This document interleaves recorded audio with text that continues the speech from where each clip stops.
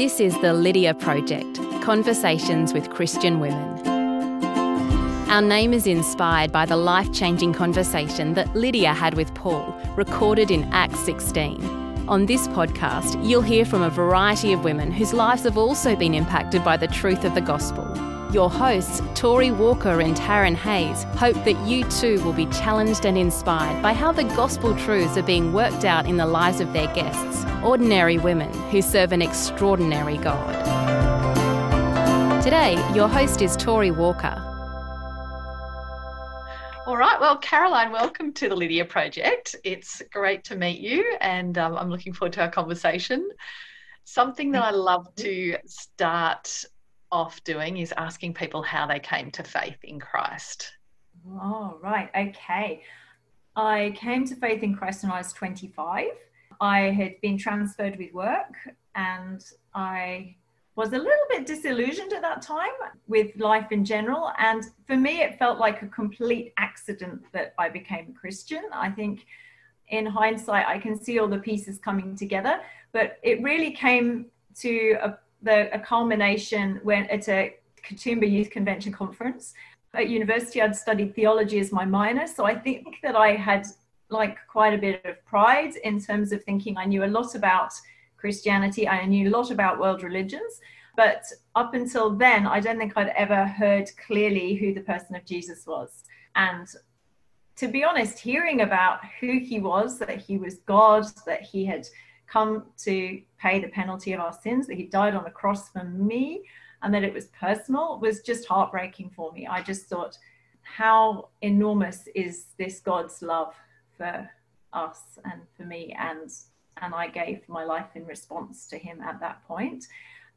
And then straight afterwards, because I didn't have any Christian family, friends, or that kind of thing, I kind of then thought, well, what about if everybody else in my whole world is also mistaken about what a Christian is and who Jesus is and all that kind of thing? So after about a year and a half, I applied to go to Bible college, thinking I need to get really clear on this so that I can tell all my family and friends. So that's a summarized version of how the Lord brought me to himself.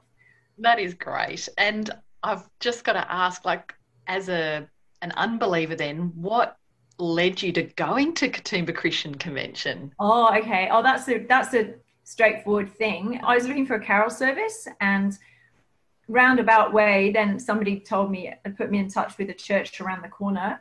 And I'd gone once and was quite underwhelmed about the carol service, but it meant that I knew it was there. And then I'd been out drinking with my old boss on Friday, and I was hungover all day Saturday and most of Sunday. And I lived on the beach, and it was this beautiful sunny day, and I was kicking myself, and I wanted to get out the house because I'd just been stuck indoors all weekend. My flatmate was going back to the pub, and I thought, what else is open on a Sunday night? And I only thought, well, church should be open. And so I signed up at the KYC conferencey thing at that church service. It was for the following weekend, thinking, this will be clean people, clean, fresh air. It's in the Blue Mountains. That's what you need to do. Get yourself sorted out. There'll be no alcohol. They were talking about bushwalking, and I'd never been there before. So I signed up to go on that at that time when I was still feeling really groggy as a kind of a penance, really, just thinking, this will be good for you. But it was also quite cheap. So that was another incentive. That's a pretty cheap way to go and see the Blue Mountains and stay up there for a weekend. That's great. Yeah, so that I ended up going there. And then I changed my mind on the day, but my lift was an hour and a half late. So whereas I was an hour late, my lift was an hour and a half late. And I was like, oh, I better pack then.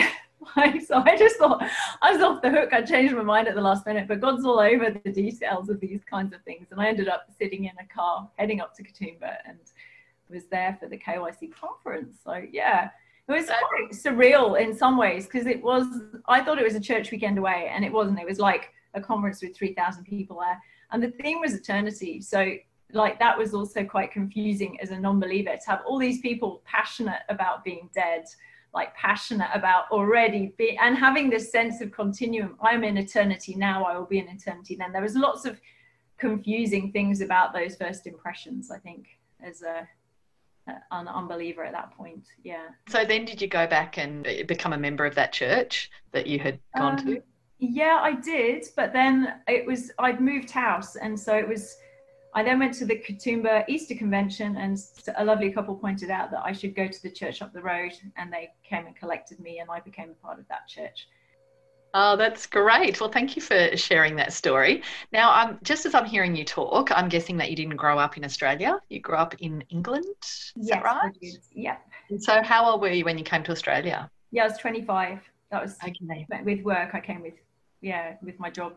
I traveled quite extensively up till then. I'd worked in a few different countries. I'd worked in France and in the US and in Kiev, in Ukraine, and I'd even had a little job in Egypt for a bit, and I'd done a lot of backpacking. But I think that was all part of the idealistic soul searching thing. And I would study religion and then visit it whilst I was going to visit the country where the religion was up and going, like whilst I was at uni. So I think Australia was like my 32nd country that I'd visited by the time I got here, and I was 25. But it doesn't sound like a massive brag if you're English, because everything is just very close there. So yeah, but I was like in a hurry. I think I was in a hurry. So then you went to Bible college, you mentioned, and how long did you study there? Well, that's the thing. I was initially just going to sign up for 1 year, and then I got talked into maybe signing up for 2 years, just so that it could filter in a bit more. And then on the orientation day, then the principal said that 80% of the people who go to Bible college end up in ministry.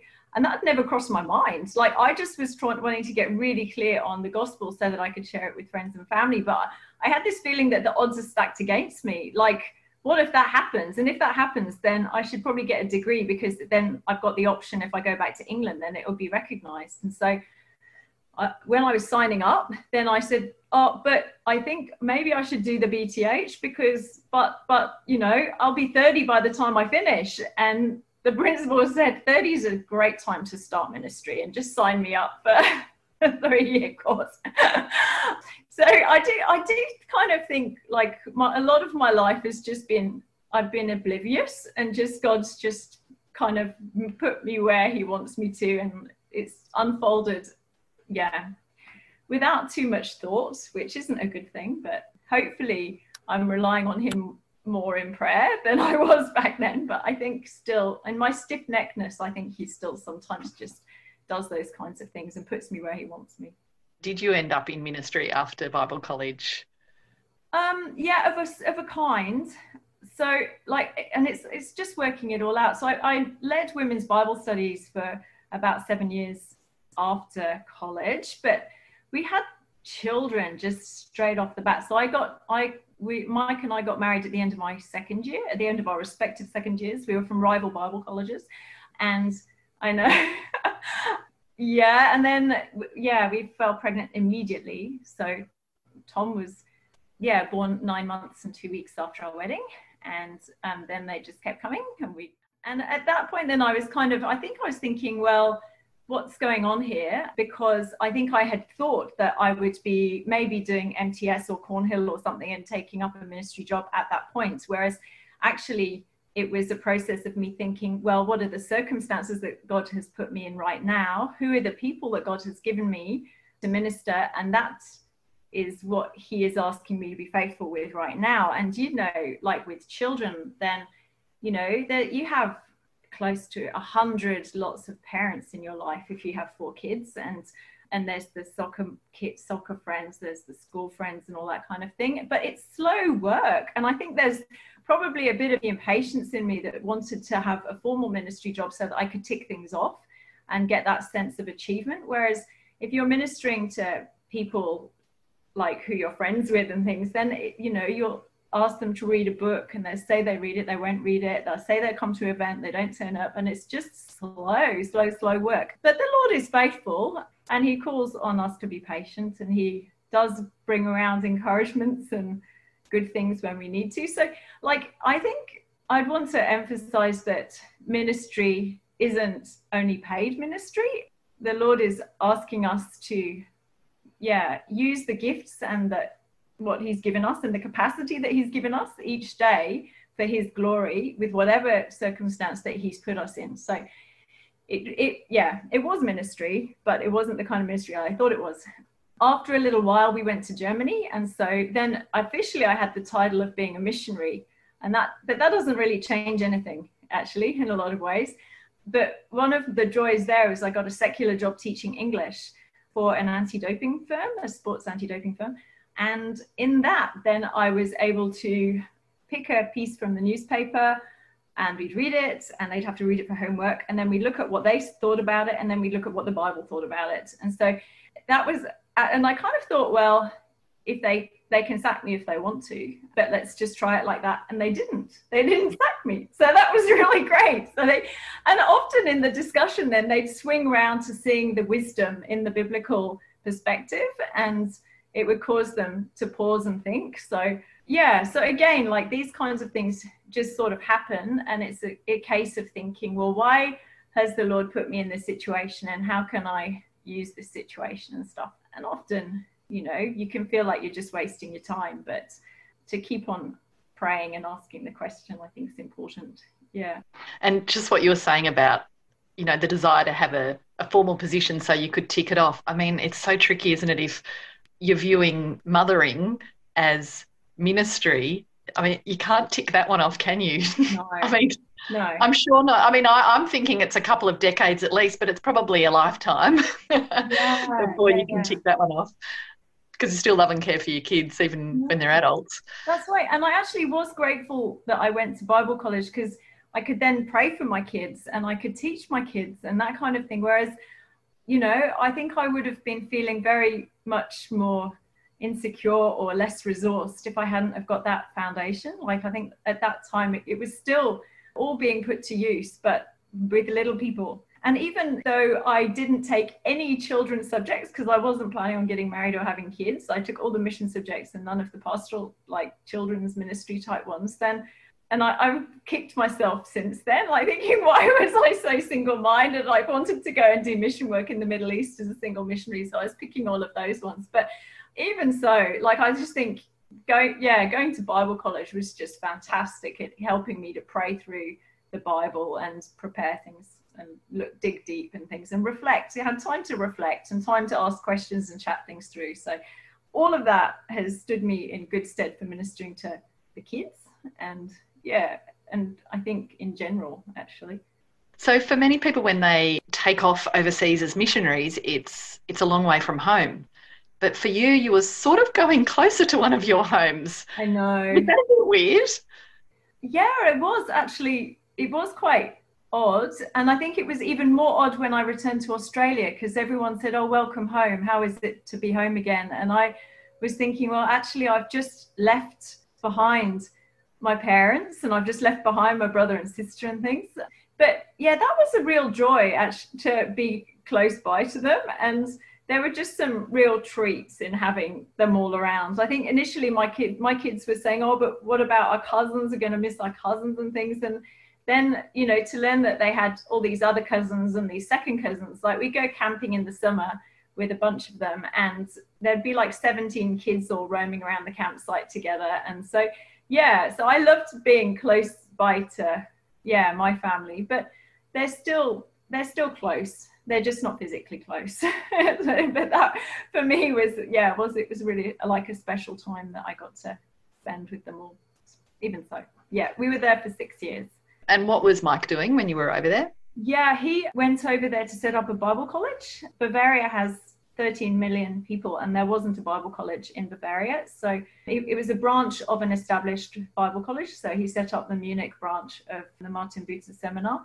And then as it happened, as things unfolded, then the refugee crisis happened as well. So he ended up running a church with predominantly Afghan refugees. And that was, a church just with them that would meet after our church service and so on. So they were really the two key focuses, was the Bible college and the Afghan church. Both of those were quite hard to leave, but they're God's ministries. It's been really reassuring to see how they've continued after we've left. Was it a surprise to you to be coming back after 6 years, or was that just next job, time to move back? Our eldest son was getting sicker every year and he had really severe lung problems. So he was often had pneumonia on and off for 7 months of each year. And oddly enough, then Munich is a little bit like, it's at the base of the mountains. So I know I've heard that quite a few stories of people who live in Penrith in Sydney have similar problems. At the base of the mountain, it's like a bowl, and Munich's like a bowl, and the pollution gets all trapped in there. And particularly they actually banned diesel from Munich because it gets caught in the freezing fog. And Munich had the worst lung problems of anywhere, including like the industrial former East.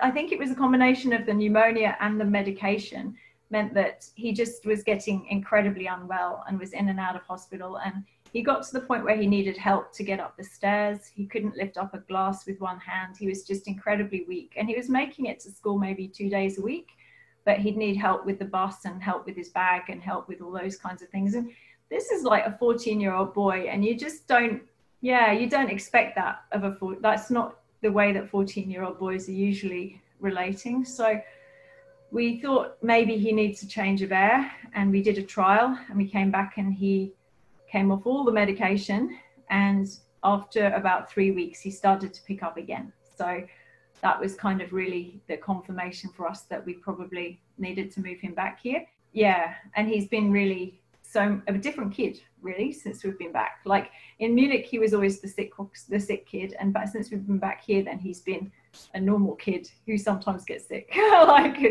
it's a completely different situation.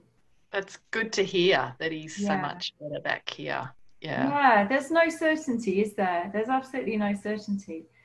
And like the thing that I think helped me particularly when we were in Munich, and sometimes things just didn't make any sense, was the transfiguration. So, in Luke 9, and specifically that Moses had died outside of the promised land.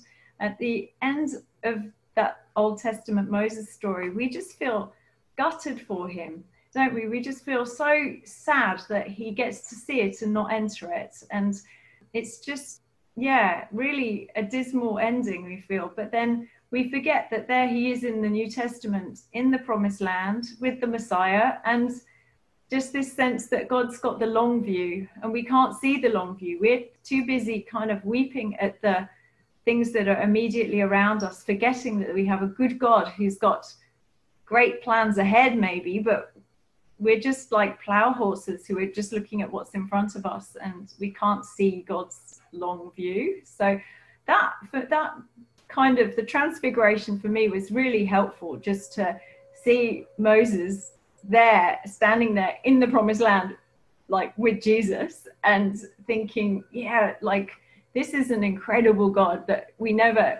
can't see his plans, we can't see the way that he works. But so in relation to Tom, God knows where he'd be in 20 years time. I can't know that. So, things look bad now, but he is a good God, and who knows what, be happening in 20 years time. And God knows the kind of kid he'll become, the kind of man he'll become, or what will become of him completely. But just to trust God with our whole lives, not just get it caught up with the cares that in front of us at that time. So. And how's the whole COVID thing been for you and your family? Oh, I think it's been it hasn't been too bad actually. And I feel almost a bit bad saying that, but I think for the immediate family, it's been okay. Like Mike, my husband, would still go to work every day because there was nobody in the office. So he was able to be socially distanced, and that was all fine. And the school was really well organized. So they just went to Zoom classrooms and had their lessons. Like it was interesting watching the kids, because some kids said, this COVID thing's excellent because actually I've learned that school's a total waste of time. We just waste so much time there. Like I can get so much more done. And then another kid was saying, no, I don't learn anything unless I'm in the classroom. I need the motivation of having other people around. And so, I mean, kind of a bit mixed in terms of the school thing. But I think, again, it's just helped us to think about the God who's in control of all things. He can, speak and a nation will dissolve. He can do all things. And I think for me, obviously, then personally, it's been a bit tricky because I can't see my family. And I think I was kind of thinking, this isn't what I signed up for. I signed up for the deal that I could live in Australia and see them within a day and a half if I needed to. And then, my mum had her 70th birthday that came and went, and I couldn't go.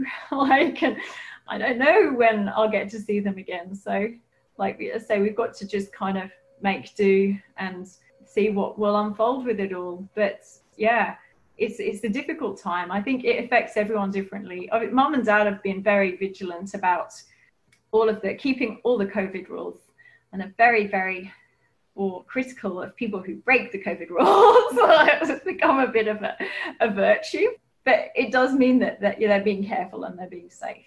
But it's been worse over there. I think my cousin had COVID. She was a paramedic and she had all the COVID symptoms, but there weren't any testing facilities in her hospital. So the whole world has been thrown into confusion over this, I think. So yeah, there was she was told to take a week off work and then get back again because they needed her there, but not to send the kids out for 2 weeks. And she was like, hold on a minute.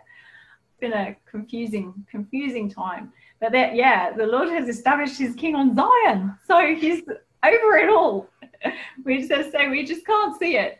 That is so right. And I think the idea of God willing in James, I think it just has so much more weight to it this year, doesn't it? Because you literally can't plan what you're doing next week because you actually don't know what you're allowed. Yeah, completely. And it feels like in Sydney, we've been sitting on a knife edge for the last 6 weeks, and we just still don't know if everything's going to go into lockdown or if everything's going to be okay. We just don't know. But that's living with uncertainty, I think, is everyone's. Yeah, I don't know. Like, not knowing God must be so much worse in terms of living with uncertainty than knowing that there is a good God that's over all this. And and I think that the fear of death, I mean, obviously we don't want any of our friends or family or ourselves to die, but there's a difference. Christians are not, that's not the worst thing in the world to happen, that you might die. You might get it and die. It's not the worst thing in the world. Whereas obviously for people who don't know Christ and don't know what's happening in the future, I think that level of fear has just really ratcheted up. Yeah, and it's actually quite odd in the way that things get reported as well, because you get quite a few survivor stories. This person survived COVID and lived to tell a tale, and this is what I think life was like on the other side of it. And there still isn't any introspection or reflection on what might have happened if they had have died, or that they actually will still die, that's still ahead. And so, these encouraging survivor stories that keep getting published, I'm kind of thinking they're not as helpful as they think they are, probably. It'd be good to have a little bit more introspection or reflection on what could happen, what would happen next. Yeah. What about your life day to day? What kind of ministry are you involved in, and has it been affected by COVID? Have you still been able to love and serve people? I think I've been working as a chaplain at Moore College, and the sad thing about that was we couldn't go on college mission together, and we had a group which were just great. They just already had clicked really well, and then COVID happened, and that I think everyone was pretty disappointed that we couldn't go. I think by and large that college community's done a pretty good job at keeping up with each other and trying to keep encouraging each other and supporting each other. And I'd say it's a community-based thing. I think in our church, then, like with Bible study, it's been actually fantastic. The women's Bible study has grown over Zoom, and there have been Doris, who is living in India, has been able to Zoom in every week, and Rose in South Africa has been joining us every week. So there's been an accessibility which wasn't there when we were all meeting in person. But I do think it's going to be really hard to meet back in person again. I just think that people are going to be very cautious about that. And I also feel for people who are not in discipleship groups, and all the people who are a bit on the margins, I'm kind of thinking, how are we going to find them again? How do we reach them? And I think that's been a hard thing. If people weren't already kind of connected into the life of the church, then it would have been very difficult for them, I think, to keep up just by listening to, the weekly sermon on the computer screen and so on. So, I think there's reasons for encouragement, I think, in terms of the community, the church community, the church family. But there's also, I think, cause for concern in that we haven't necessarily been reaching out as much, and we haven't being able to follow up everybody who is marginal and keep reaching out in that sense. So that's a challenge. That is, I think, still a challenge as we're thinking it through. Obviously, I'm not in Sydney, I'm in Brisbane, and our churches have been gradually meeting back for the last month, maybe 5 weeks or so. Okay. Carefully and safely, and still, I mean, our church particularly still doing a Zoom and in-person combo, which has actually worked quite well. But yeah, gee, it's been so good to meet back in person. Oh, yeah, I know. We went back, and then one of the congregations apparently had too much mingling post-church, and then it caused the senior minister to say, no, but it makes a mockery of the whole social distancing in church if everyone's giving each other a hug and a kiss over, when they're on the grass as soon as they leave the church. Yeah, so we're going to give it another go. We're opening up again this week, and we'll see, like, if everybody's taking heed. It's a bit like a punishment. Like, if you don't behave, then we'll shut down again. So yeah, we'll see how we go. But when we did go back for those 3 weeks, then there was so much appreciation. I think it was a relief to see everyone, and it was just such appreciation and joy from within the church community that we could catch up and see each other. It was really good. Yeah. Oh, and when our growth group met back together again for the first time, that was probably 2 months ago, maybe a bit longer.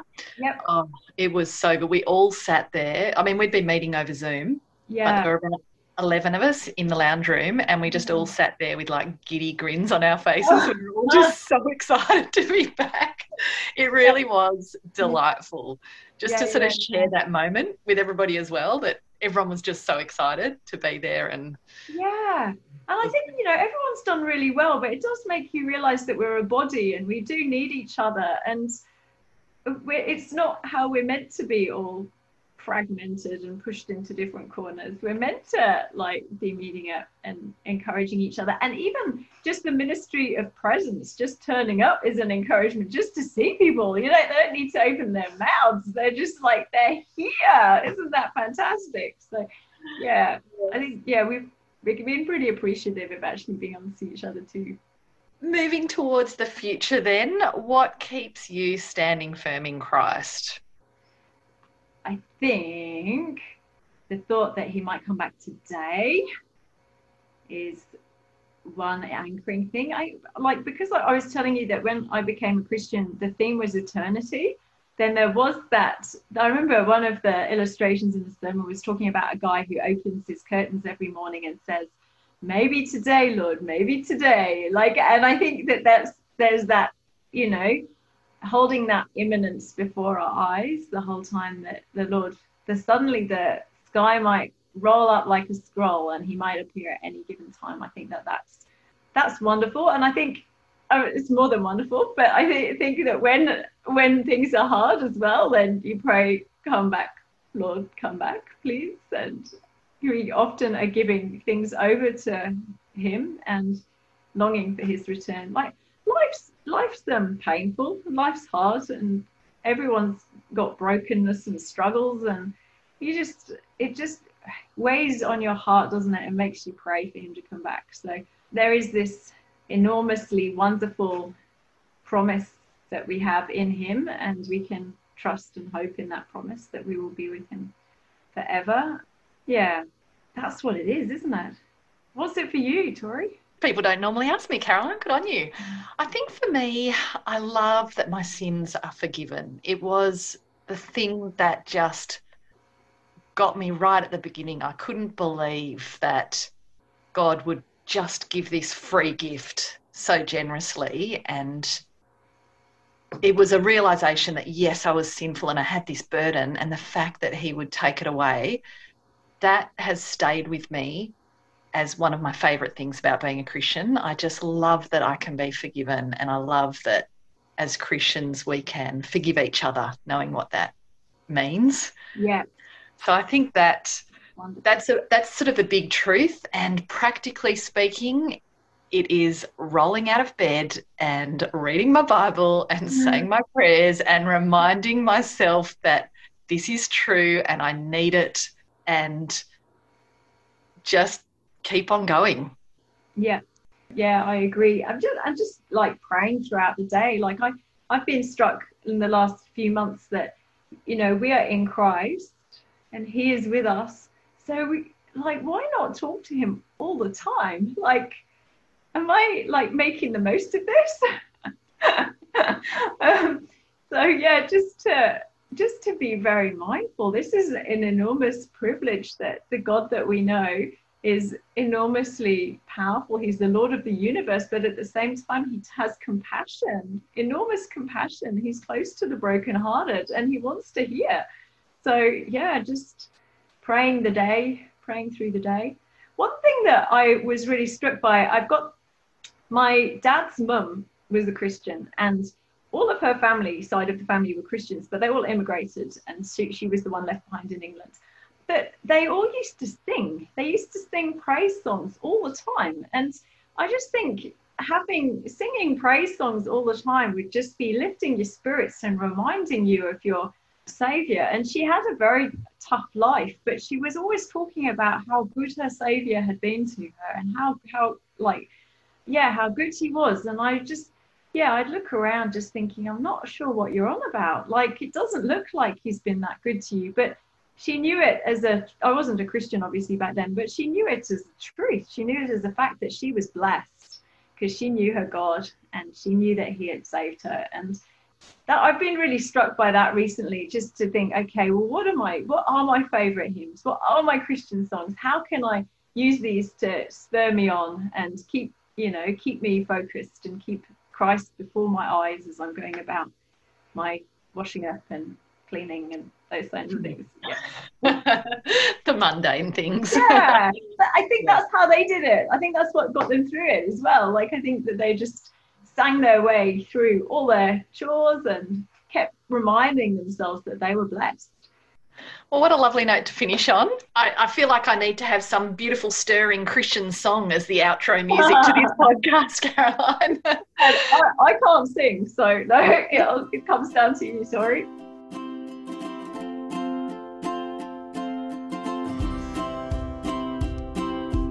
We hope you enjoyed listening to this episode of the Lydia Project. We would love you to share this episode with others, whether that be by word of mouth, social media, or leaving a review on iTunes. You can find us on most platforms using the handle @TLPCWCW. Music is Wholesome 7 by Dave Depper, and voiceover is by me, Jennifer Mary.